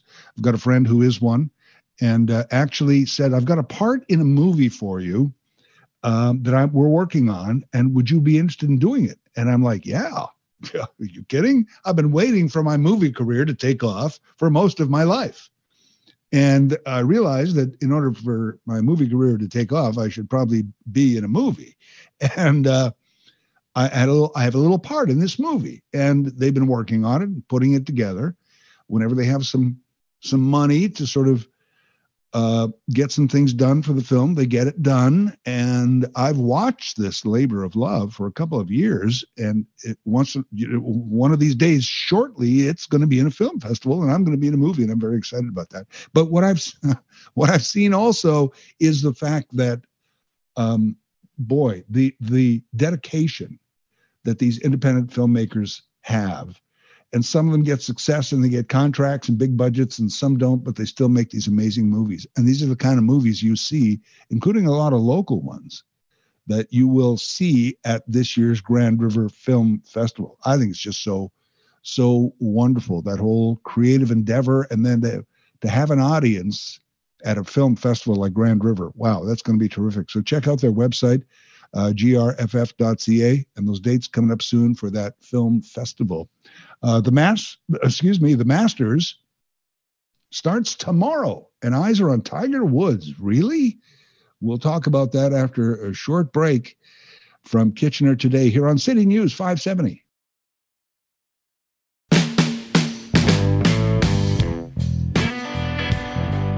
Welcome back to the show. I love how we always talk about clinics and whether they be regular clinics or vaccine clinics as a walk-in. I'm more sensitive to this ever since I have a friend in a wheelchair who would constantly point out to me barriers to her access that I didn't quite get. Everybody gets when there's a sidewalk wheelchair accessibility part and things like that. But there was always things she pointed out to me that were just like, see, people don't think of people in wheelchairs. And I was like, yeah, you're right. And we would talk about this. And I tried to be a bit of an advocate, but it's like I walked by a walk-in clinic that had a wheelchair ramp. And I would say to her, it's called a walk-in clinic. You're not allowed in there. And she would laugh, and we would kind of have kid about this. But it just kind of spoke to the attitudes we have about, I'm not suggesting we change the language of a walk-in clinic. No, just a minute. I think I am. I think I am exactly suggesting that we should think of another name for walk-in clinics, because it's almost like people in wheelchairs. I guess that's not for me. If we change the language, words matter, then things change after that as well. Don't you think? Yeah. I said earlier, we're going to talk about the Masters. I do want to spend a couple of minutes on that. And again, I'm just going to give the phone numbers now, because if you have some thoughts on Tiger Woods, what is this about still? Please let me know. Or the Masters or golf, 519-570-2545, 1-800-570-5715 is toll free. Star 570 on your cell phone. Here's the deal. So I have kind of an odd thing with golf. I didn't always golf. I golfed later in life. I began because I didn't golf before that. Why don't you golf, Larry? Everybody golfs. Why don't you golf? Because it's stupid. This was kind of my response. I didn't like it. And my son, about adolescent age, right around the time when dad was no longer the cool guy to hang out with anymore, said to me one day, I'd like to golf. And I'm like, well, yeah, your dad doesn't golf, but I'll tell you, maybe. So I found a public course that had lessons for young people, and got him some lessons. And I went out there, and then the lessons included a couple of free rounds of golf. So I would rent the clubs, and I realized that, but then I got the love of the game because I was enjoying it with my son. We could spend 4 hours and more just hanging out. And I went, that's it. Mark Twain said, good walk spoiled. That's how he described golf. And it can be that. But there was that good walk and surroundings and chat and chatter. And once in a while you hit a ball. And I just kind of absorbed the game that way. And then about 5 or 6 years after that, Tiger Woods happens. And it's crazy. Everybody wants to do it. And that's what Tiger Woods brought to the game. Not just people of color, because he was a person of color. There was ethnicity in professional golf, but not really a person of color who represented, the old you got to see it to be it kind of theory. There was no black professional golfer, and Tiger Woods was this, and he was young and good looking and youth, never mind just ethnicity. He brought youth to the game. All of a sudden, this old man's game, young people were playing it. I went out and bought Tiger Woods golf shoes when this was happening, because that was I thought the only missing element to my game was just needed the same shoes Tiger had,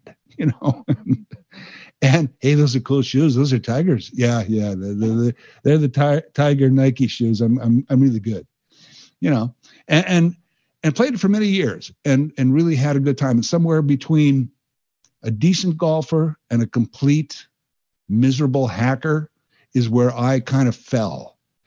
On a good day, I was almost decent. On a bad day, I was not a hacker. So, good enough to kind of get out there and not be too embarrassing, and a lot of good times spent, and then not. Now I'm kind of off it.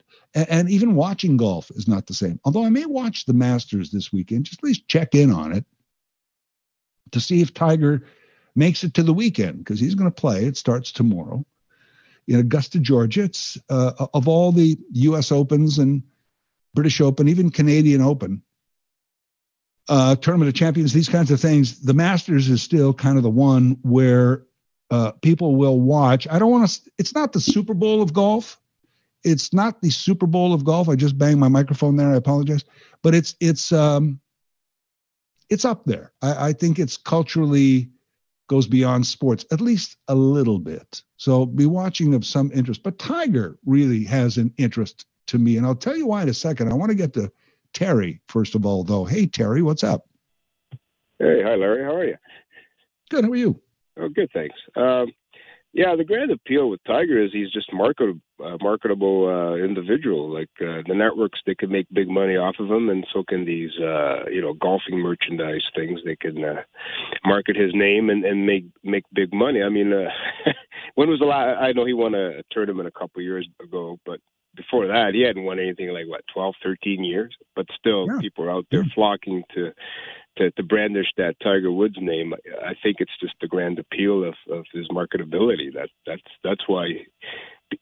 Is he going to win anything this weekend at this tournament? I wouldn't bet on it, but people are still going to tune in because there's that fascination because of his big name, and the networks will pump his tires and say, that's what you're going to hear all weekend because they know they can make money off of him. He's like I said, he's just a big marketing tool for the establishment of golf. And as far as golf's concerned, with me personally, I don't care for it. I've gone a handful of times to play.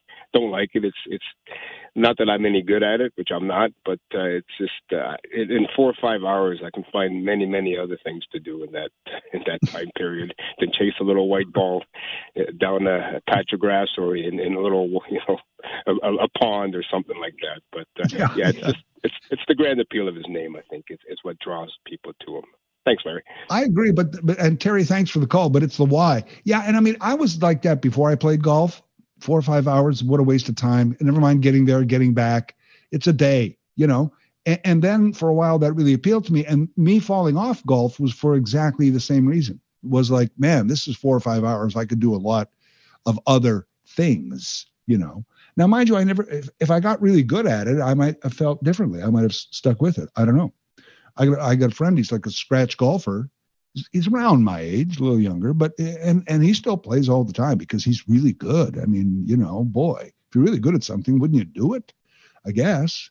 If you're like me, you just kind of let it go. It's like 4 or 5 hours a day, and it was great too because for COVID times, I mean, I know they closed golf courses. Everything was closed initially, but at the beginning, when they opened up golf, I'm like, yeah, you got to open up golf because.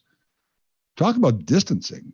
For me, it was perfect. I mean, hey, you guys, I'm golfing in this foursome. You guys are golfing there on the fairway. I'll be over there in the forest looking for my ball. I'll be down there by the creek fishing my ball out of the water. So Distancing was not a problem for me. I actually think it was Doug Ford who said it wasn't so much the golfing, but it was the guys getting together for beers afterwards. And everybody kind of made fun of Doug Ford for kind of saying it, but it's true. It's true. That was the problem with golfing is the social afterward, you know, getting out on a big wide open golf course, COVID times, it was great. It was great. Now, Terry brought up exactly where I'm going with this, is the marketing value of Tiger. Well, I mean, I don't understand that. There's been other guys who are super talented, who look good on TV and in the golf ads, you know, they're marketable, good personalities, all of it, and have won, maybe not as much as Tiger, but won a lot of major tournaments. Who are they? I don't know. Rory McIlroy. Sure. You know, I mean, you could come up with names nobody's as big as Tiger. All these years later, he hasn't won anything. Was it the destruction, the complete downfall of Tiger? Is that part of the appeal of it? Because I was thinking about that today when I was watching some of the Masters coverage. Well, it starts tomorrow, but, you know, kind of the pre-tournament coverage, what's going to happen on the Masters, is Tiger playing, all that. So that's going on, and I'm looking at it, and I'm saying, well, all right. It'd be kind of interesting to see how Tiger does. And I'm the same way. I want to see him play. And I thought, when was that? Because I remember I was doing a talk show, and it took over the talk show for the rest of the year. What year was that? It was, drum roll, 2009. 2009, end of November. Some all-night thing, Tiger near his home, car accident, something, maybe in an argument with his wife, domestic. This is, you know, the story. It's kind of trickling out there. And, wow. 2009. And then it was now previous to that, it was Tiger. How much is he going to win? How badly is he going to shatter every golf record? Is he the Gretzky of golf, or whatever comparison you want to make? And on and on and on. And I remember watching a 60 Minutes special with Tiger Woods and the Tiger Woods Foundation. And here's Tiger working with children and offering, you know, sharing his millions with the less privileged and through his foundation. And then he marries, of course, the supermodel, beautiful woman and the beautiful children and everything. Like, how perfect is Tiger Woods? Oh my gosh. And then suddenly we find out, well, Tiger Woods has just been sleeping with every woman who walks, apparently, who's willing to sleep with him. It's not that he was even having an affair. He was like, oh, excuse me, waitress, you got 10 minutes? You know, I'm Tiger Woods. It just was, the spiral down was terrible. You know, he apologized. Was his dad alive at this point? I think his dad may have passed at this point. But his mother, remember, he brought his mother out to a press conference. Oh, Tiger, we love Tiger. He's trying. And all that we've heard from various celebrities over the years, how, oh, this is not the person I want to be, and I made some mistakes, which is the classic PR thing, right? When you've been caught, the first thing you do is admit what you did wrong and throw yourselves on the mercy of the public. That's what you're supposed to do in order to get back into favor when you really screw up badly and all your contract endorsement deals are gone and people start to think of you a different way. If you ever want to get any of that back, admit to your mistake and ask for forgiveness. Beg for forgiveness. Whether you mean it or not, that's what you're supposed to do. I imagine some people mean it, but others don't always. It's like, this is what they've been told to do to get their reputation back, you know. But it was just brutal.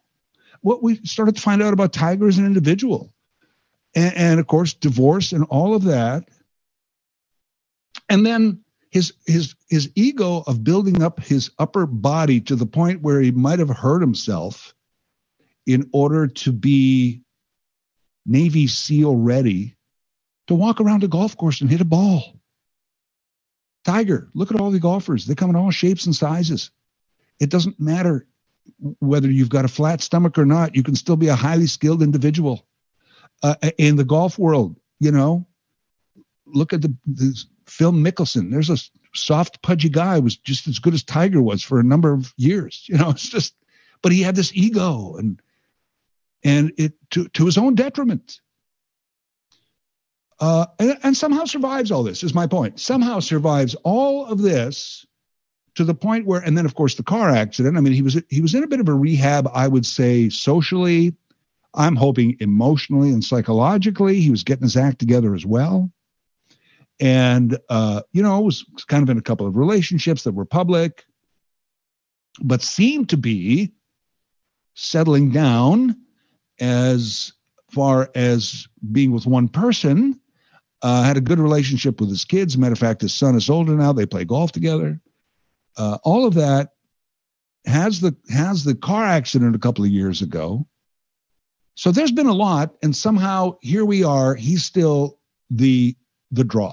I find that amazing. Yes and no, I guess. Maybe I don't, but wow. If Tiger plays, the Masters is going to be terrific to watch. Great ratings, everything, because he is the marketing arm. But how? How? Because in 2009, he was gone. And his golf skills have never really returned to that point.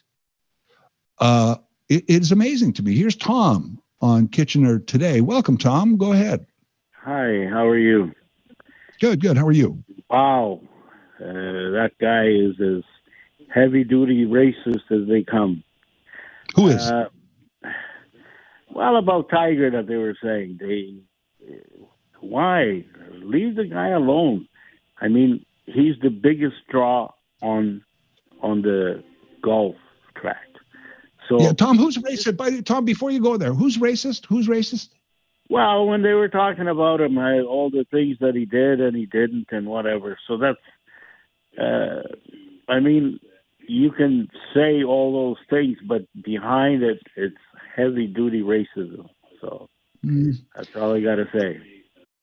Okay. That's all you got to say? All right. Well, then thanks, Tom. I believe that there's a racial bias against people of color, whether people are racist or not. There's still a lot of racial bias out there, and it's worse in America. And in Augusta, Georgia, oh my gosh, this is the irony of this whole thing is this big golf tournament is in Augusta. It's in Georgia. Like in America, if they ever decide that, okay, we're going to take all the white supremacists and all the racist people, and we're going to put them all in one state, we're going to fence it off, and they can live free in there, but we just want to know where they all are. They would all pick Georgia with a spillover to northern Florida.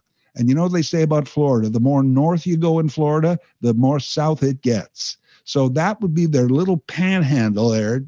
Georgia, of all places, is where, and not everybody in Georgia is a racist, just the racists, okay? Just to be clear. So I'm not saying anything about Tiger based on his race, though, even though there's a racial bias. And I imagine Tiger had to go, even at his greatest moments when he was celebrated as this wonderful person and this wonderful golfer and this wonderful, people still made the joke because the hottest rapper at the time was Eminem. And people always made the joke. The best golfer in the world is black. The best rapper in the world is white. That's a racial joke. So I get it. Racialized, racist. He did what he did. I don't care who he is. He did what he did. He was a philanderer. He had a lot of flaws when it came to the way he treated people for whatever reason. I don't know. But so that's the point is when somebody, not because he's black, white, or anything, but he did what he did from a marketing point. You had the greatest marketer in the world.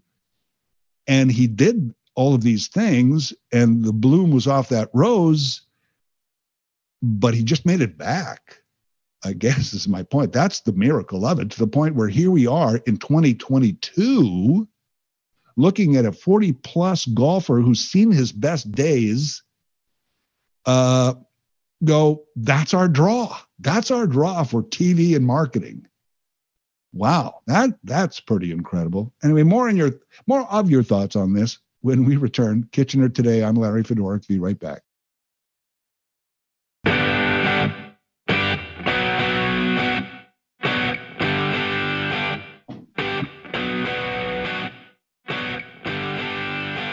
If you're just joining us, I'm your guest host, Larry Fedoruk, and we were talking about the Masters, more about Tiger Woods. And to my amazement, that he's still the draw at the Masters, that people were watching to see if Tiger Woods was going to play in the Masters this weekend. Because not only do I think it really is the biggest golf tournament on the golf tour, but it's the first big one of the season. Often in the Masters, you hope that at least one day on that Masters weekend, it'll be nice enough for you to actually go out and golf in the morning and then come home and watch the golf in the afternoon.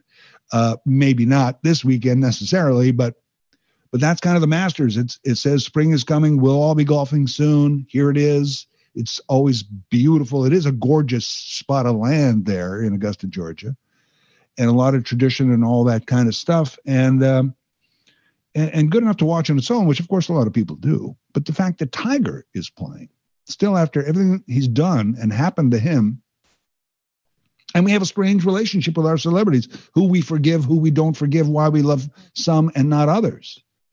And I guess maybe we're going along with his story, and hoping that, we've forgiven him. He's a better person. We still like him. I don't know. Because just for he's not hitting it 350 yards down the fairway anymore. Like, that was something to watch. That's not happening anymore. So what's the appeal of saying Tiger is at the Masters? Certainly anybody can wear a red shirt. I just noticed I'm wearing a red shirt today. So what? It's like, what's the appeal? Jason is joining the show. Hey, Jason. I think the appeal to it is, a lot of it has to do with, people love when somebody comes up out of nowhere and just dominates, especially when they break the mold, and they love to watch people rise to success. The only problem is, when people get successful, then people love to watch the legs get cut out of them, so they like watching that. And then people also love a comeback story. So he's remained very, very much a draw no matter which stage he was in, because it's all stories people love to watch. Jason, thanks for the call. I think you nailed it, Jason. Frankly, I think you nailed it. I mean, you just kind of summarized it for me. That's exactly right.